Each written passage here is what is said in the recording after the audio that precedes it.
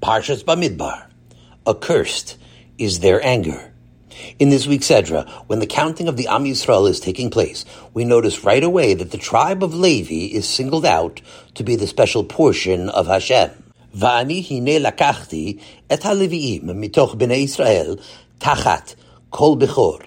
And behold, I have taken the Leviim from the midst of the nation, and they will be for me instead of the Bechorim. Bamidbar.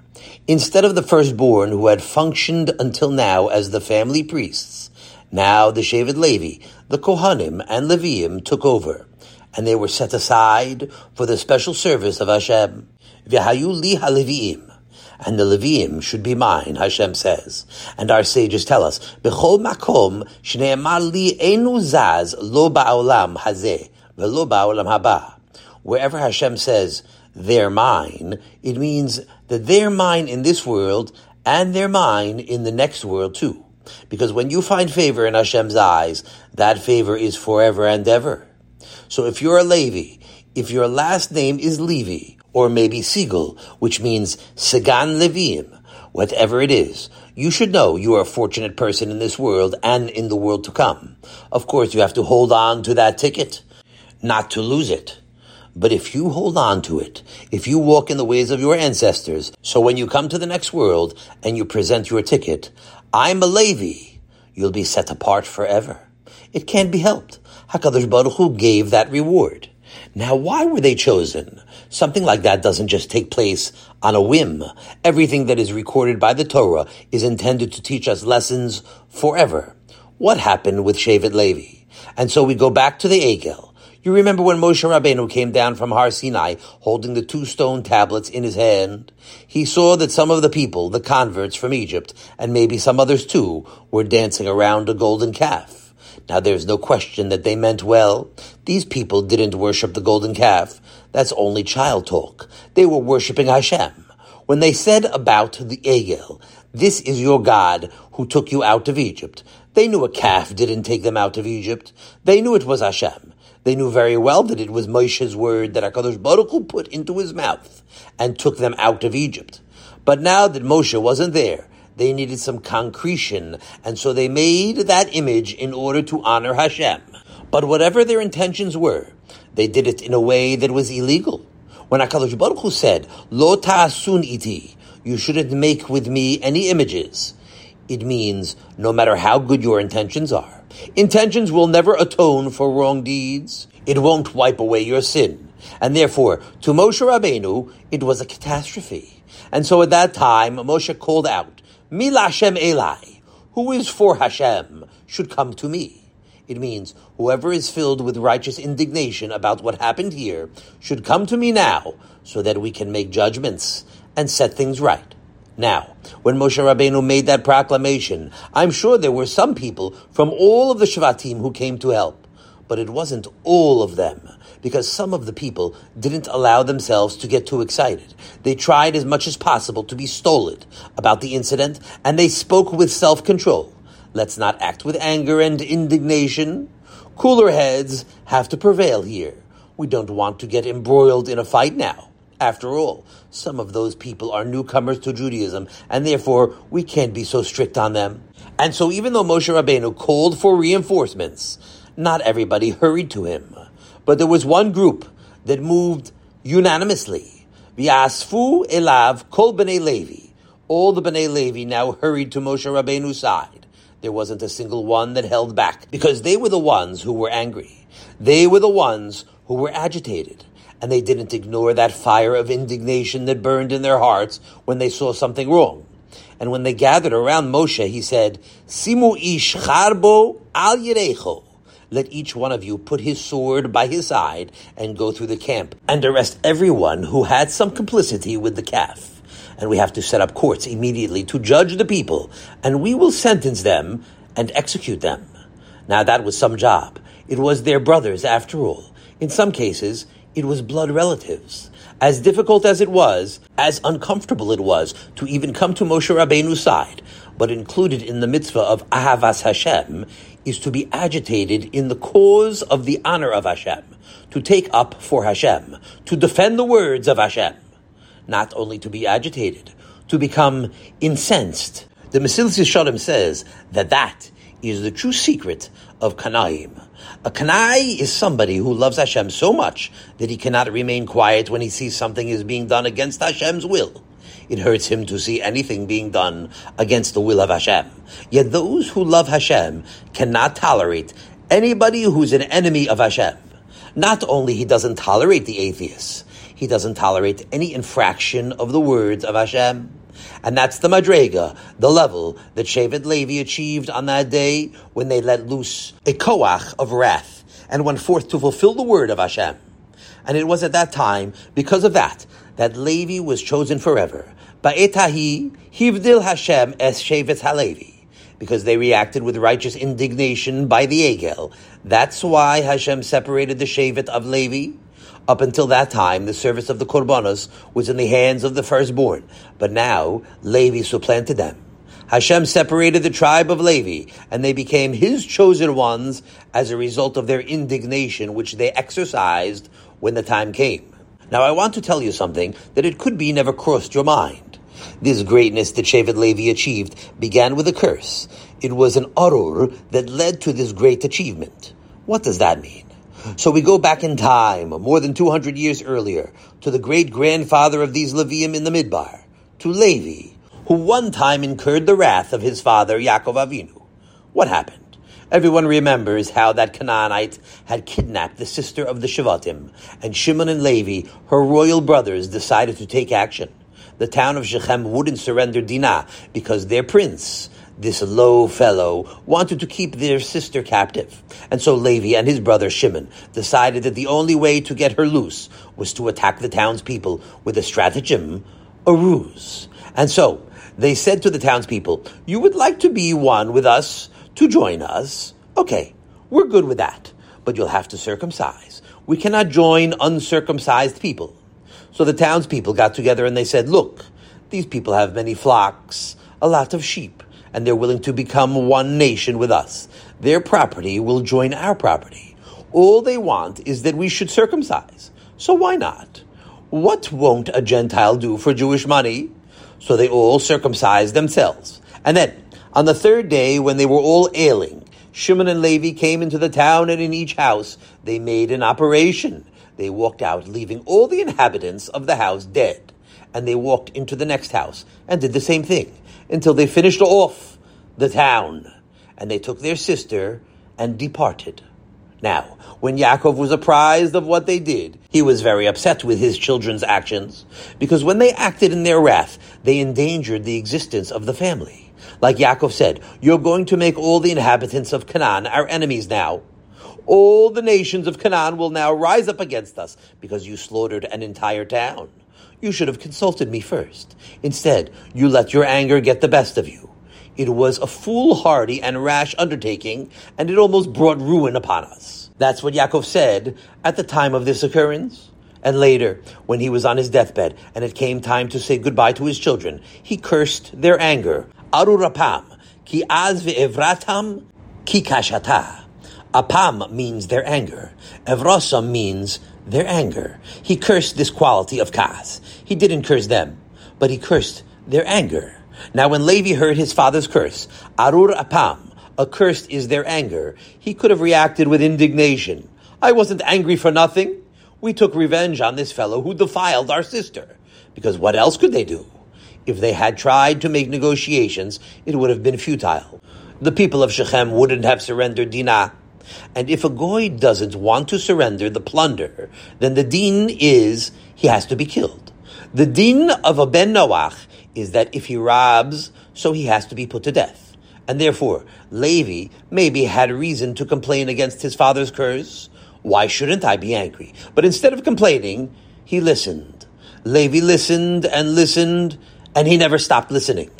You know, Yaakov Avinu, before he began to speak, he made a preface to his remarks. And it's noteworthy that he said, "Shimu b'nei Yaakov," listen, the sons of Yaakov. And he said it again, "V'shimu el Yisrael avichem," and listen to your father Yisrael. So we see that he was warning them that in order that his words should be effective, in order that they should know how to utilize it properly, they must listen while the instructions are being given.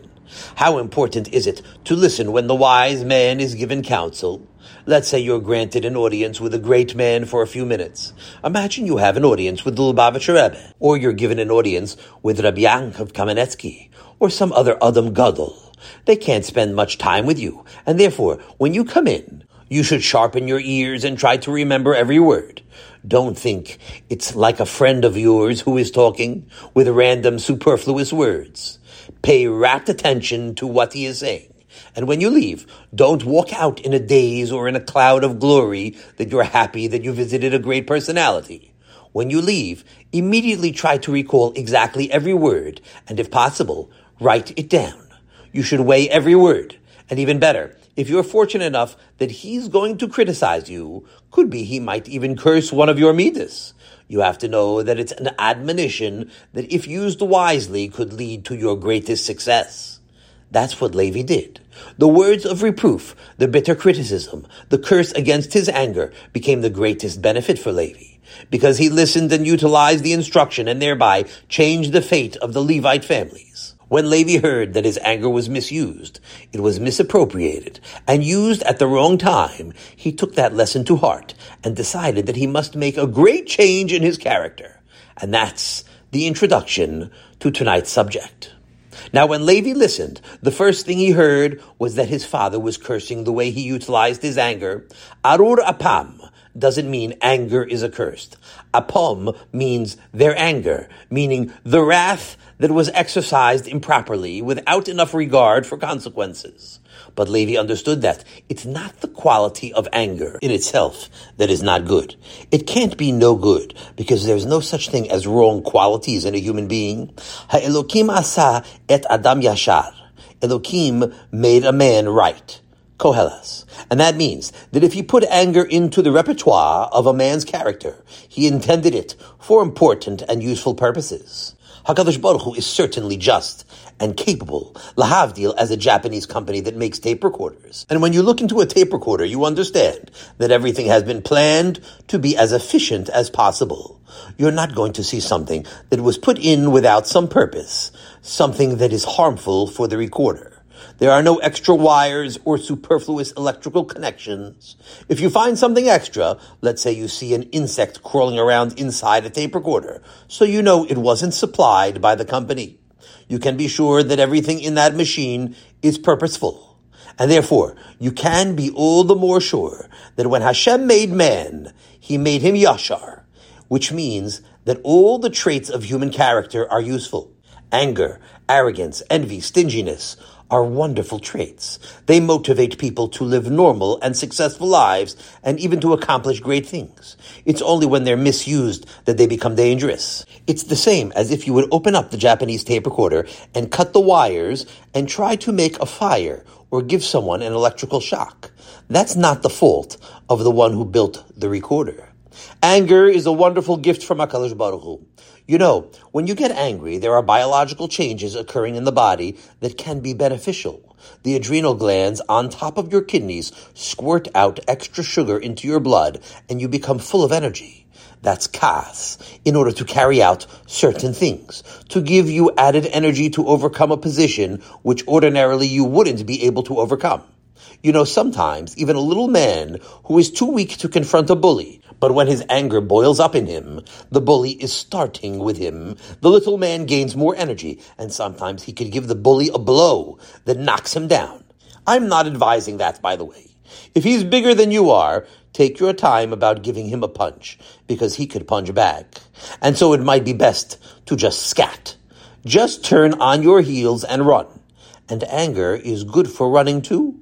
The extra sugar, the adrenaline, gives you more energy to run away. It also causes your blood to clot more quickly in case you get a wound while fighting.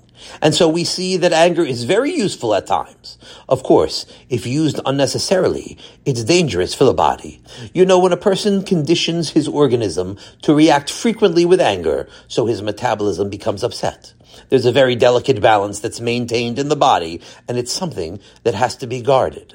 But there's no question that kas is a gift, min hashamayim, a wonderful tool when used carefully and sparingly, and not only for the biological results, for the self-preservation of the body that it encourages. In Hilchos Midas, when it comes to our character, it's an excellent midah to be angry, only that the same rule holds true. It's something that must be used judiciously, only to be angry against wickedness. The Rambam says that. He says that anger is proper when it is used against wrongdoers.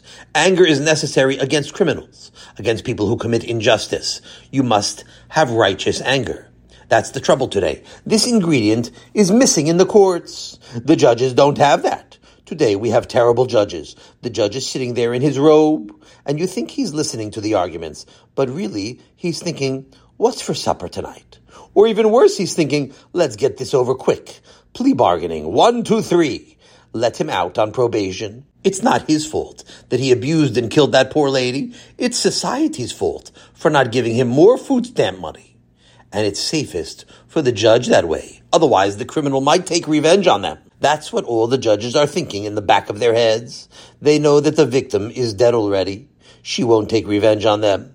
A judge, if he wants to be a righteous judge, has to get angry at the murderer. Not like the judge who said, the courtroom is no place for revenge. Just the opposite. A judge has to rise up in anger against the criminals. We must exercise anger against wrongdoers. We must rise up and see that justice is carried out on those who are harmful to society. Those people who corrupt society. You cannot stand by patiently and tolerate criminals or be generous. Ubi'arta hara mikirbecha. The Torah commands us to destroy the evil from your midst. Now, when people are too tolerant, when they don't get angry, they find it difficult to fulfill that commandment of fighting against wickedness. Don't you see people all the time? They hear all kinds of things take place in the world, but they don't react. They hear in newspapers, somebody was killed. To them, it's just a news item. An idealist, a Torah Jew, reacts with excitement. Only that today, people, even good people, have lost their idealism. Once upon a time, even the Gentile world had a great deal of idealism. People don't believe it. But 40, 50 years ago, even the public schools were hotbeds of idealism. Not only patriotism, but idealism. The teachers took every opportunity to preach character and good behavior in the classrooms. They preached tznius. They preached temperance. They preached morality. And so in those days, there was indignation when they saw immorality, when they saw crime. But today, things have changed. Psychology has moved in. Psychology plus evolution. These two. Psychology is the child of evolution. These two moved in and they have destroyed all idealism. And therefore, people don't react today. And they're getting it back. All the results of the wickedness is returning on their own heads. People are suffering as a result. Once upon a time, there was no such thing as security guards. Who needed guards? A public school should need guards. It was ridiculous. The best guard was the teacher. A teacher saw a boy making trouble, so the teacher came over with a ruler and gave it to him. Today, there would be a board of inquiry. Not only the teachers had righteous anger, the students too. You know why? Because in the public schools, every day they read the Bible. In every class. Of course, it wasn't such a big benefit to Jewish children to hear the New Testament read. But they read the Old Testament too. They read the Bible every day, and therefore they reacted with indignation. When the teacher punished somebody, all the children were on the teacher's side because everybody had some idealism. Of course, it was nowhere near the idealism of the Am Yisrael, the idealism of old Jewish people. Way back in Europe, a number of years ago, there's no comparison to that. That was an idealism, a nobility far above what any nation ever possessed. But even among Goyim, they reacted with indignation when they saw wickedness, injustice, and immorality. That's how human beings always reacted. They reacted with indignation and anger. Yes, anger, because it's a good quality when used properly. Now, dynamite is also very useful when used properly. When you need to break through mountains in order to make roads, dynamite is wonderful. But let's say you want to come home at night and your wife made a fish supper instead of chicken supper, and you're very disappointed. You can't hurl a stick of dynamite into the refrigerator. No, for a supper, you don't use dynamite. That's why the Rambam is careful to tell us that when you come to this midah of kaas, you have to use it very sparingly. It's dynamite, worse than dynamite. And you have to know when yes and when not. And that's why Yaakov cursed the anger of Levi. Don't make any mistake about this. Arur apam.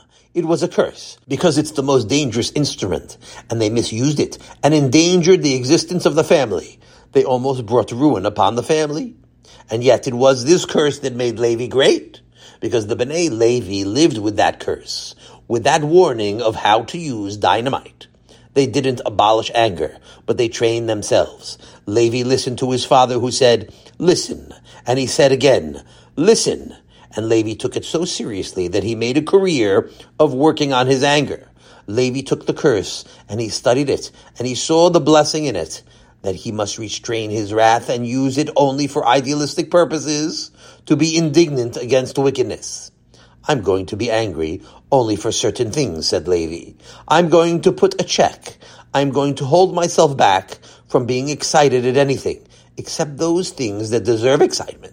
Levi took this quality of anger that he possessed, and he turned it into a kli shares, into a holy vessel that he used only for the service of Hashem.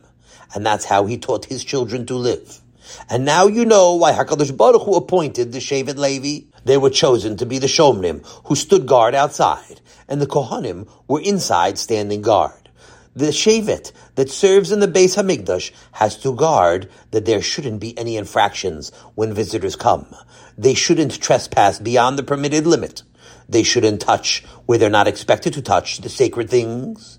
They shouldn't do anything that's improper in the sanctuary precincts. And so it would be Shevet Levi, the Shevet, who learned what it means righteous indignation, when and what and how much. They would be the ones most efficient in guarding the sanctuary. And that's why the Kohanim were always the Torah teachers, because that's their job, to preserve all their practices of the Torah. If they see any infraction, it's their job to be angry. Because if you're not angry, you're going to let things slide, and the breach will grow wider and wider, and bad practices will begin to spread. And so Kohanim won't stand for it. They're indignant when they see something wrong. And so when a Kohen was summoned because of a question, let's say you mixed milchig and fleshig, and you called the Kohen to ask him the shaila, to give a decision. So the Kohen didn't only look at it like a professor who was studying a specimen. He didn't merely look at it in a cold and academic way. He rebuked the Baal Habayis. "Why did you let this happen? Why were you so careless?" That's what a Kohen's job is. He has to reprove. He has to scold. He has to make sure it doesn't happen again. And that's what our forefathers of Shevet Levi learned from their father.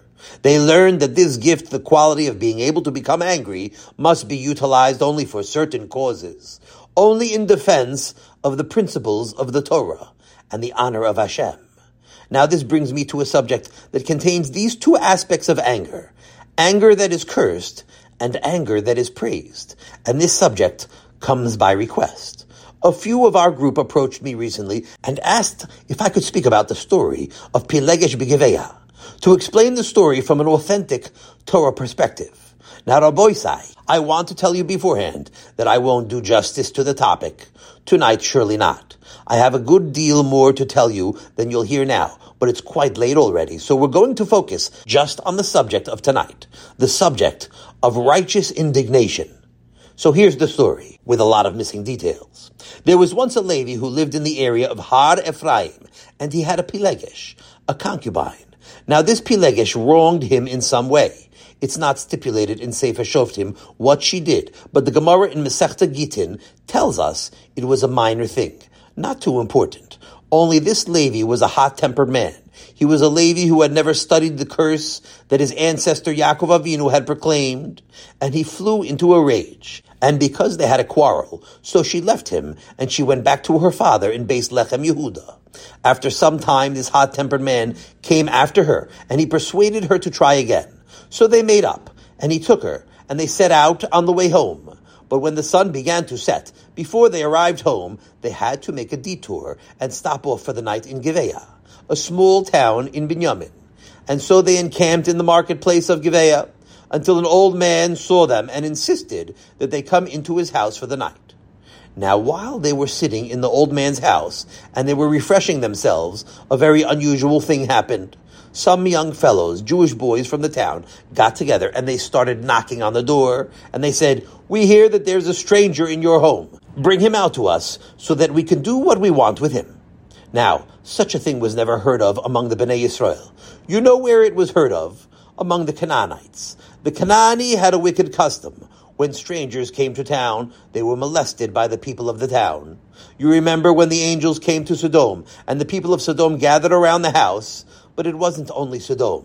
That was the practice of the Canaani everywhere. Strangers were molested. They were misused in a filthy way.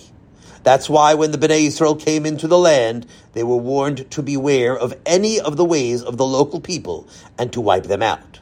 Because if you're going to allow them to remain, then you're going to learn their bad ways. Only that the Jewish people were kind-hearted, and it was hard for them to destroy the Canaani.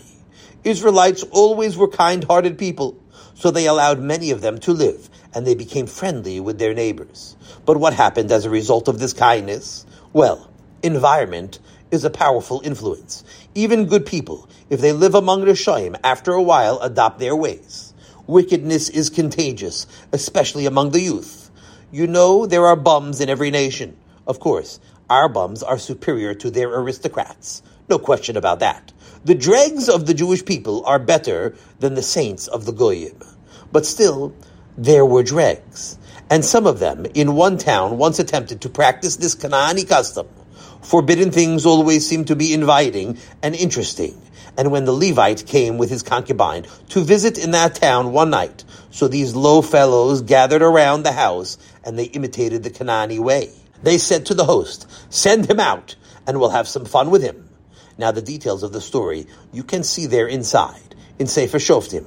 But there was arguing and protests. But after some negotiations and tussling, they got hold of his concubine, took her into the town streets, and they abused her. Now when the Levi opened up the door of the house early in the morning, he found his Pilegesh lying dead on the threshold. She had staggered back after she had been abused, and she died right outside the door. A terrible story. And so when this Levi saw his dead concubine, he blew up. He fell into a rage and did what most people do when they're angry. They do drastic things without thinking. He took her dead body and cut it into 12 pieces and decided he'd send one piece of the Pelegesh to the Sanhedrin of each Shevet so that they should take some action on his behalf. Immediately he got people to help him, and he sent a messenger or a committee with every piece of the body to the elder sages of the 12 tribes. Now we can imagine the picture.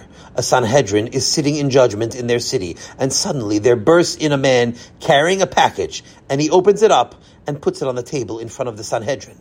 They're stunned, and the messengers tell them the story. As soon as the Batei Dinim, the Jewish judges, saw that this was taking place, they realized the great peril to the Jewish nation caused by the proximity of Canaan. And so they decided this has to be stopped immediately, once and for all.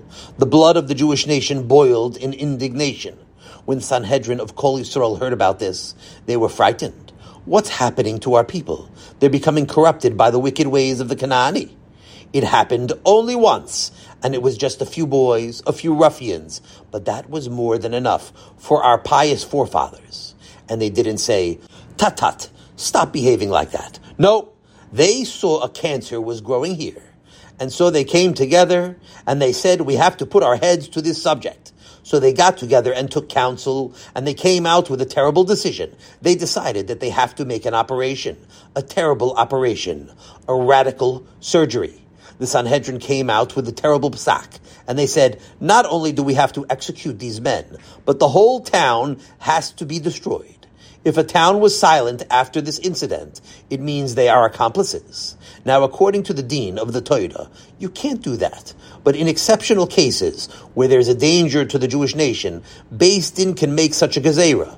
And they made a decree to wipe out the whole town, to wipe out 700 men.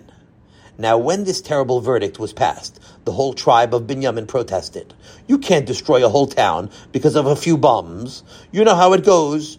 They were all relatives. The people in Givas Binyamin were blood relatives, and therefore they didn't feel enough abhorrence, enough righteous outrage about their youth. You know, lahavdil, a gangster's mother, when she hears that her son murdered somebody, so she says, "But he's a nice boy otherwise. He always brings me things from the store. He buys me chocolate on Mother's Day. It's her son, after all. So Shevet Binyamin would have said, well, look, we don't have Eidim and Hasra. They weren't probably warned beforehand, and there were no good witnesses either. So the best we can do is perhaps to give them stripes, to give them malchus. That's what I think they said. Or maybe if worse came to worse, Givas Binyamin may have executed a couple of them. But the Sanhedrin Shel Kol Yisrael said no. That won't be enough, because how did it happen that from your midst such vipers came forth? There's something wrong in this town if you didn't prevent the youths from following Gentile customs. The Sanhedrin was afraid that if you'll be lenient now, even though you'll execute the criminals, what's going to happen? It will crop up everywhere now. And so they said, there's a Gemara in Yavamas, Mutter la'akor devar min ha'toyre, bekum va'aseh lemigdal milsa. In order to prevent some wickedness from spreading, it's permissible to do something against the Torah. So even though they weren't the criminals, only a handful of wicked youth, there was passed a sentence that the town must be wiped out. Now Jews are not sitting and looking for fights. Every man had a field to till. He had cows to milk. A farm is full of work.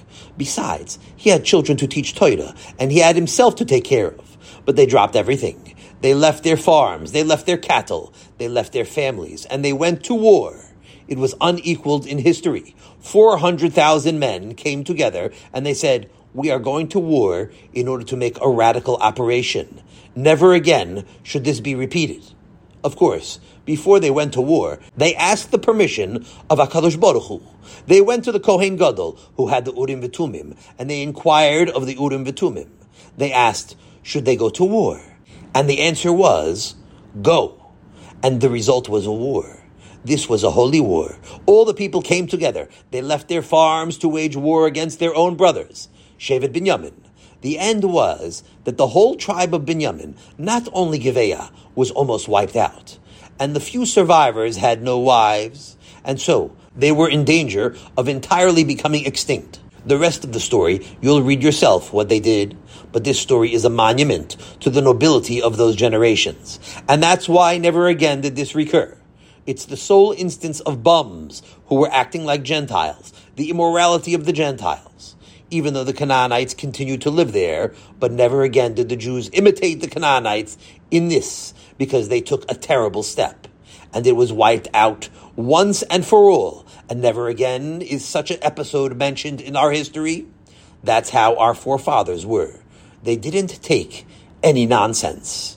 Now you should know that when it comes to blame, for putting blame for all those lives that were lost, the Gemara says that it's all due to one man, the hot-tempered Levi. It was his kas, his anger.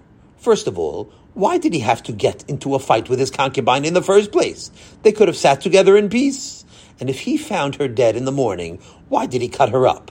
It was all actions of a scandal maker, and therefore he was the match that set fire to the magazine. He caused a great conflagration in the Jewish people. He's blamed terribly for the deaths of so many Jews. Our sages use him in the Gemara as a model, the paradigm of someone whose anger causes terrible destruction. But there's no criticism in the words of the Gemara anywhere. In all of the Chazal, as far as I ever heard, and I heard about this from great men, there's no word against this war. No criticism of the anger of the Bnei Israel who waged the war. Why is that?